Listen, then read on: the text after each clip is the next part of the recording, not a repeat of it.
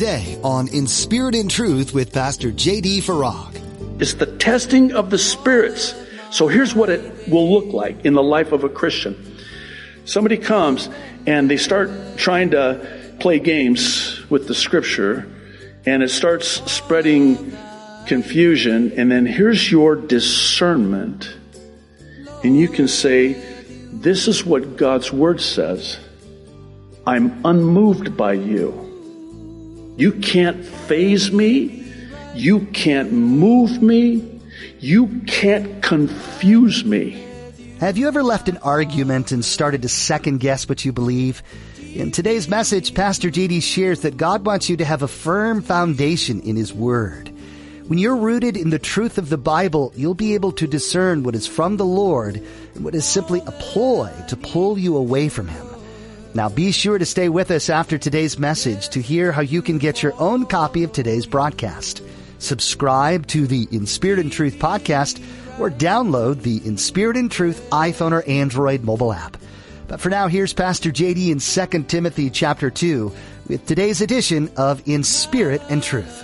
Paul says, not only is arguing of no value, I mean, what do you accomplish? Here's a question. Sincerely, think about this question. Think through this question with me. Have you ever argued somebody into the kingdom? No, seriously. Here you are, you're sharing the gospel, you're witnessing with somebody, you're just, and you're yelling at them, they're yelling back, and then finally, boom, they just realize, oh my goodness, you're right. What must I do to be saved? I've never had that happen. Have you? I doubt that you have. Think about Romans 2:4. I just thought of this. This, I think, is the Holy Spirit. It's the kindness of God that leads a man to repentance. The kindness of God. So he says, first of all, it has no value. It will accomplish absolutely nothing. And more than that, it actually ruins, harms, hurts, injures those who engage in it. The second one, in verse 15, it brings shame. What Paul is saying when he says, present yourselves to God approved. And if you do, you won't be embarrassed or ashamed if you handle God's word correctly. Now, some of your translations render it rightly dividing the word of truth. I think it's a better translation because think of it this way. To rightly divide is to divide it evenly, rightly. So you're dividing it and there's an equal amount on this side as there is on this side. It's not lopsided or one-sided. Stay with me. So when you rightly divide, correctly handle the Word of God, you're not going to be embarrassed or ashamed or called out on not rightly dividing God's Word. To rightly and correctly divide God's Word is to have a balanced understanding of God's Word. And here again, it seems that what was happening at this time when Paul was inspired by the Holy Spirit to write it was they were taking issue with everything. Oh, the resurrection's already happened. Akin to what he wrote to the church in Thessalonica. The rapture's already happened. Which is why he had to write the second letter. The rapture's not happened. I know there are those, we talked about it today in chapter 2 of 2 Thessalonians. By some letter, there was a forged letter that was making its way around that supposedly was from Paul, saying, you missed the rapture, you're in the tribulation, have a nice afternoon, aloha. And the Thessalonians are going, no way, they're freaking out. And Paul gets word and he says, no. And he writes the second letter to the Thessalonians and says, you've not missed the rapture. Who told you that? And look at the damage that was done because of that. All because they didn't rightly divide the word of truth. We're going to see this more in a moment. Number 3. Spreads like cancer. This is in verses 16 through 18. This is perhaps amongst the most destructive consequences of arguing. I mean, for Paul to liken it to cancer, or even gangrene for that matter, it metastasizes, it spreads, just like cancer does, throughout the body. And that's what happens to the body of Christ. It spreads like a cancer. And so much so that in the end, it leads to a departing from the truth at best and the actual destroying of some people's faith at worst. Just like you've likely never argued somebody into the kingdom, I wonder, have we ever argued somebody out of the kingdom? That's what Paul's saying here. Does not cancer kill? When it spreads throughout the body, it's game over.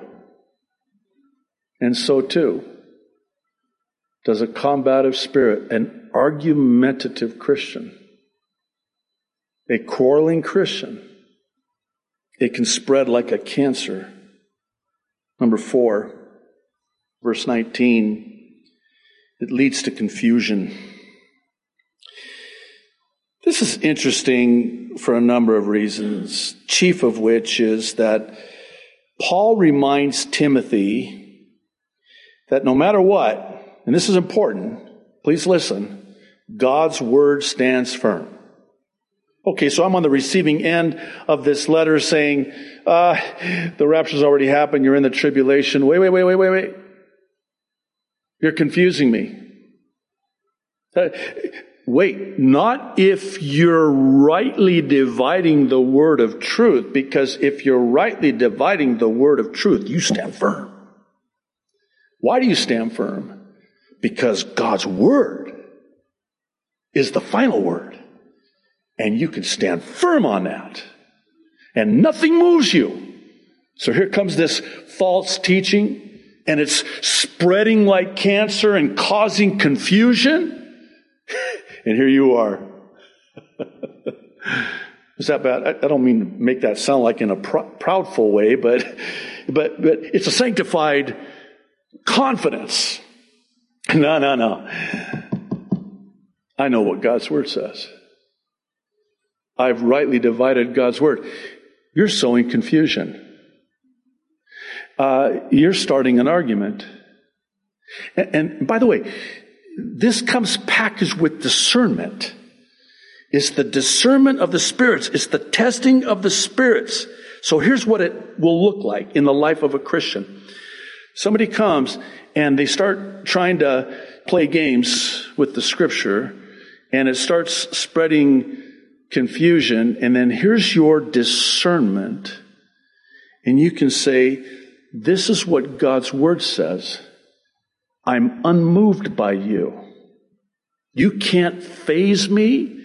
You can't move me. You can't confuse me. You're the one that's confused. I would like to unconfuse you. I want to lay hands on you in Jesus' name. No, don't do that. Don't do that. While arguing and fighting oftentimes leads to confusion, we need not be moved or shaken if we're solid doctrinally. And by the way, I may bring it up again, but I'm going to at least bring it up now. This is so true when it comes to the sound doctrine of the pre-tribulation rapture. You know, it's interesting in 2 Thessalonians, Paul is very clear to say to the Thessalonians, I know you're unsettled because of this forged letter, that you've missed the rapture, that you're in the tribulation. I know you're alarmed. Don't be unsettled. Don't be alarmed. You need to stand firm on the Word of God. So here's how that works again. I'm looking at the everything that's happening in the world, and I'm thinking, oh my goodness, maybe we are. Maybe I didn't rightly divide God's word. Maybe I'm wrong. No. Then you're going to be tossed about to and fro, back and forth, up and down, unstable. And God does not want you to be unstable. He wants you to be stable and stand firm on His word. So here comes that wave of doctrine, that wind of doctrine. It just, thanks for the breeze. It was getting a little bit warm. A little trade wind breeze is nice. But if you're not solid, stable, standing firm, it's going to blow you over, blow you away, knock you down, move you. And you're going to be unstable. Back and forth. I don't know. Stop. Number 5. This is a biggie. Did I say that about the other ones? Well, this is a biggie. Okay. It hinders God's use of me. I don't know if it's possible to overstate the importance of what Paul says here in verses 20 and 21 concerning instruments useful to God. It's almost like it's parenthetical. I mean, he's talking about warning God's people, reminding God's people about arguing and being quarrelsome. The servant of the Lord must not be quarrelsome. And then he goes off talking about in a house, you have these vessels like, Paul, wait, where are you going with this? Wait, no, watch this. You've got these vessels, gold, silver, valuable, special, over here. And then over here you got the wood, the bamboo, if you want. And that's common use.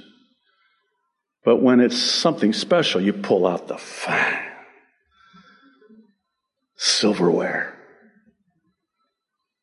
And the china, the gold, and this is a special thing. Oh, yeah. Here's what Paul's saying. When you're given over to this, I can't use you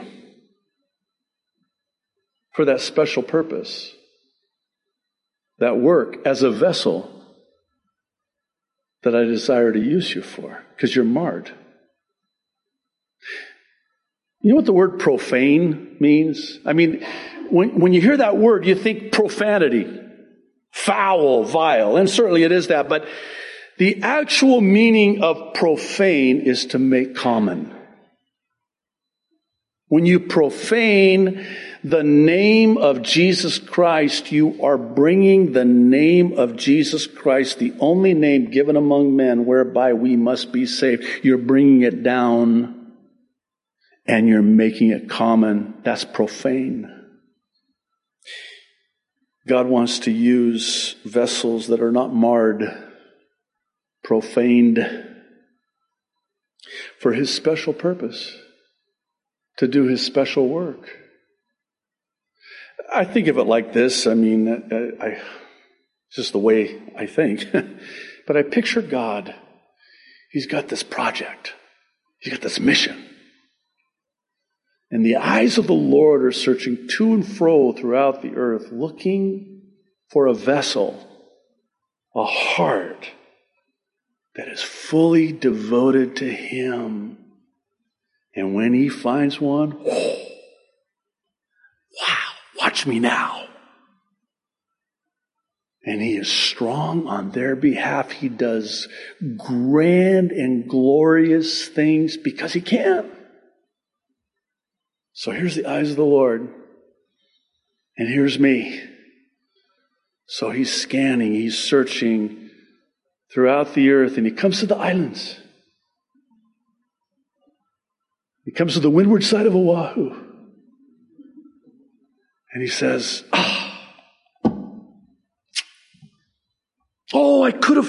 I so wanted to, but I can't. I can't use him for this. I wish I could.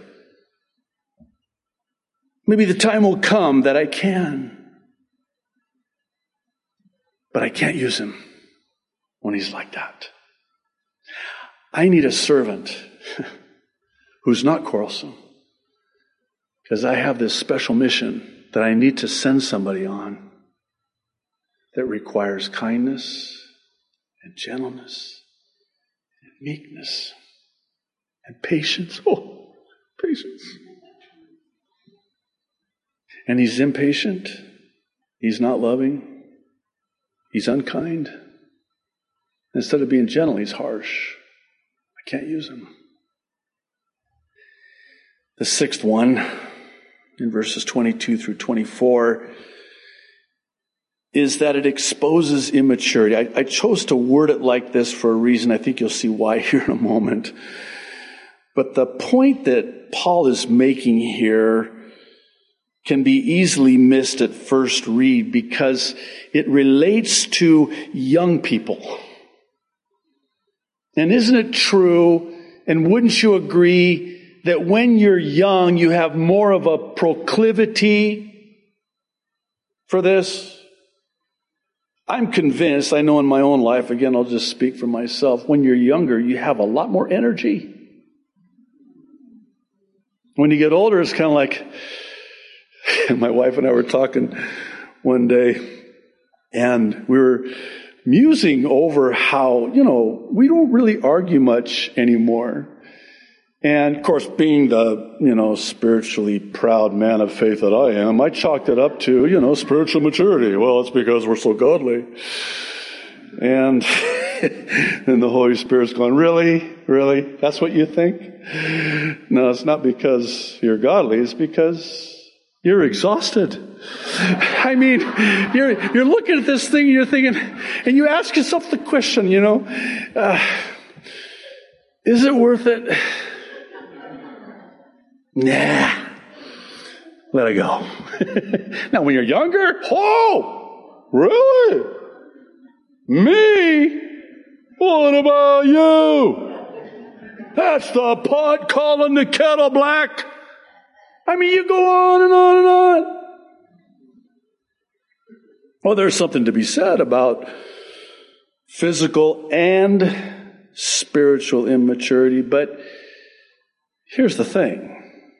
When you're young, you're more easily drawn into foolish, and I'm going to say it again, you'll forgive me, stupid arguments. When you're older and hopefully wiser, wisdom, you realize, I would be foolish it's going to accomplish nothing. It's going to ruin, harm, hurt, injure. It's not worth it. And I think when you're younger and prone to this, it's evidence of your immaturity. Now let's talk about it in the spiritual sense. And it goes back to rightly dividing the word of truth. Have you ever considered that many of the arguments you get into, whether it's a husband-wife relationship in the marriage, children in parenting, co-workers in the work arena, I mean, you can just take it across the board in every arena of life. Consider this. Could it be that many of your arguments are evidence of your spiritual immaturity? I think about the writer of Hebrews. I don't like it, but it's true. The writer of Hebrews writes very, again, explicitly about, it's a scathing rebuke. You guys are still on milk. You should be teaching God's word right now. But you never matured. You never teethed so that you can handle meat. You still need milk. That's spiritual immaturity. And I would venture to say and suggest that many of our arguments are simply because we're spiritually immature. I've heard it said, and I believe it to be very true, painfully true, if I can say it like that the highest mark of spiritual maturity is when you can come to that place where you agree to disagree agreeably. That's spiritual maturity. That's spiritual maturity. Well, I wanted to save more time for this last one in verses 25 and 26. It traps me. It's a trap. It's a snare. It's the devil's trap. It's almost like Paul is saving the worst for last. You know how we say the best for last? This is the worst for last. It's kind of like, man, if this couldn't get bad enough, it just did. When things couldn't get any worse, Paul has to say what he says here. Think about this. Now, this is where rightly dividing the word of truth comes in. A born-again Christian cannot be demon-possessed. Okay? That's impossible. That's impossible. That's why, again, if you're not doctrinally settled and stable and set and standing, you'll hear about these deliverance ministries where they're actually casting demons out of Christians. That is not true. If there's an actual demon in that person and they're being cast out, they're not a Christian. They can't be. A demonic spirit cannot reside in a Christian who is filled with the Holy Spirit, sealed by the Holy Spirit, indwelling them. That's impossible. So the reason I mention that and emphasize that is because for Paul to say this about Christians, that seems to indicate that while Christians cannot be demon-possessed, Christians can be demon-oppressed. Let me explain. Satan can get a hold of a Christian, a stronghold on a Christian's life, to where he can maneuver them, position them, and even cause them to do what he wants them to do. What does he want them to do? Oh, sow discord. Sow discord. You know, many a ministry, many a church, and I would even venture to say many a marriage and a family has been destroyed from within. The gates of hell cannot prevail against the church from without. But from within, and Satan knows that. He doesn't want you to know that. It's easy to read the book of 2 Timothy and think it only applies to pastors, but the Word of God is always inclusive. This means you can glean something from every page, no matter who you are. So don't let your social status, job, age, or how long you've been a Christian hinder you from diving into the Bible. It's full of wisdom that you can apply to your life. As you listen to Pastor JD's message today, we pray your faith was impacted in a powerful way. If you missed any part of this message or would like to hear others like it, just visit inspiritandtruthradio.com. There you'll find an archive of teachings as well as other helpful tools in your walk with the Lord. We always love to hear from our listeners too. If you have a specific prayer request or any questions, please don't hesitate to get in touch with us through our contact form on our website. Again, that's inspiritandtruthradio.com. You'll find it under the About tab. If you're in the Kaneohe area, we'd love to connect and have you join us for our worship services. Always feel free to bring your friends and family along too. It's a great time of fellowship and learning about God with Pastor JD. Be sure to let us know that you're a listener of In Spirit and Truth when you visit. You can find out more about Calvary Chapel Kaneohe at our website, or find us on our media platforms to stay up to date with all things concerning Calvary Chapel Kaneohe. With that, our time with you has come to an end. Thanks for being part of our study in the book of 2 Timothy here today. We hope you'll tune in again right here on In Spirit and Truth.